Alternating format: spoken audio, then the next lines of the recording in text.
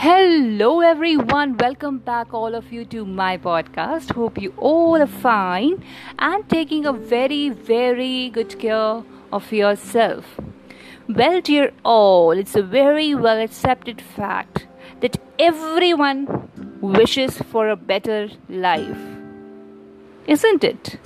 And yet, they want nothing to change. A change is something which is always expected from one person. Who is that person? That person is none other than a woman in a household. She is the one who is there with you in any role which she is performing, whether she is performing a role of a mother, daughter, sister, or a wife. Whatever, but she is the best as in all the hard times of your life. She's there with you, even if you don't care so much for her well-being. She's there with you as a solid back support, isn't it? Well, you must be thinking that why I'm talking today about a change, and that also I'm relating it to a woman in a household. Well, dear all, today I'm talking here so much about this change, as today I will be talking about that great woman who is remembered as Grand Old Lady of Indian Independence, who was an Indian educator, political activist, who is remembered for hoisting a flag at Govaliya Tank Maidan, Bombay during Quit India movement in the year 1942. Do you got some idea? If not, no need to worry, as today we will be learning about this great woman, Aruna Asaf Ali. Today is her birthday, so I have decided talking only and only about her. Born on July 16, 1909 in Kalka, she was the daughter of a restaurant owner, Upendra Ganguly. She did her schooling in Lahore Sacred Heart Convent and completed her education from All Saints College in Nainital. So Nainital is a very beautiful place, and with the name of this place itself, I've started imagining as if cold winds are blowing around me, and I can feel that cool breeze. Are you all feeling with me? Well, with this feel, let me proceed further and let me share more about her. She joined as a teacher when she graduated at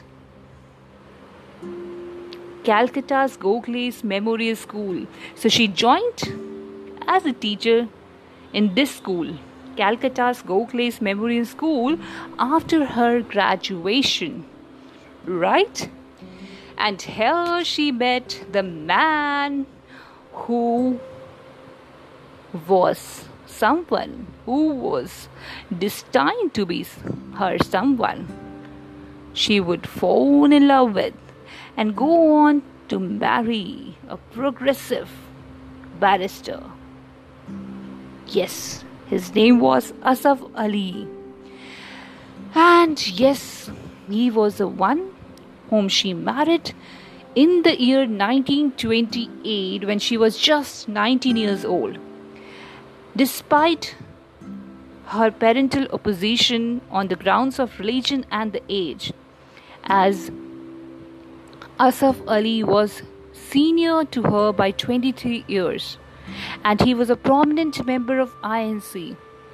So, despite of all this kind of pressure on her for the marriage, for not doing the marriage, she did. And that was a very bold step she took, and she never knew that this step will help her later in her life to do something for her nation. Asaf was a prominent member of INC, as I have already told you. So the young bride came in touch with the political allies like Nehru, Sarojini Naidu, etc. Asaf Ali was a lawyer who defended Batukeshwar Dutt and Bhagat Singh in the Lahore conspiracy case. And you just imagine that 2 years after her marriage, she went to prison during the Salt Satyagraha, which means that she had some courage in her, which could not stop her to participate in this Satyagraha. The movement which started for something, and that something was the urge for the truth. Right? She was released after Gandhi-Irwin Pact of 1931 with other prisoners, and she was very influential member of the prison. Again, she was arrested where she protested for indifferent treatment of political prisoners by launching hunger strike there. And with this, what happened? She was subjected to solitary confinement in Ambala by the British Raj. And again, after her release, she continued the same task. What was that task? She continued her contribution to the freedom struggle. Yes, her role in the India's Quit India movement can't be forgotten. I've already mentioned that.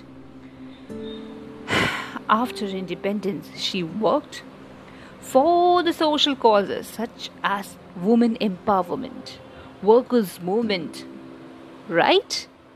In the year 1964, she was awarded International Lenin Peace Prize Award. In the year 1992, she was awarded Padma Vibhushan. And in the year 1997, that was the year after her death, she was awarded Bharat Ratna. Yes, dear all, she died in the year 1996. But her one thought is still revolving in my mind, and I would just want all of you to listen to me carefully.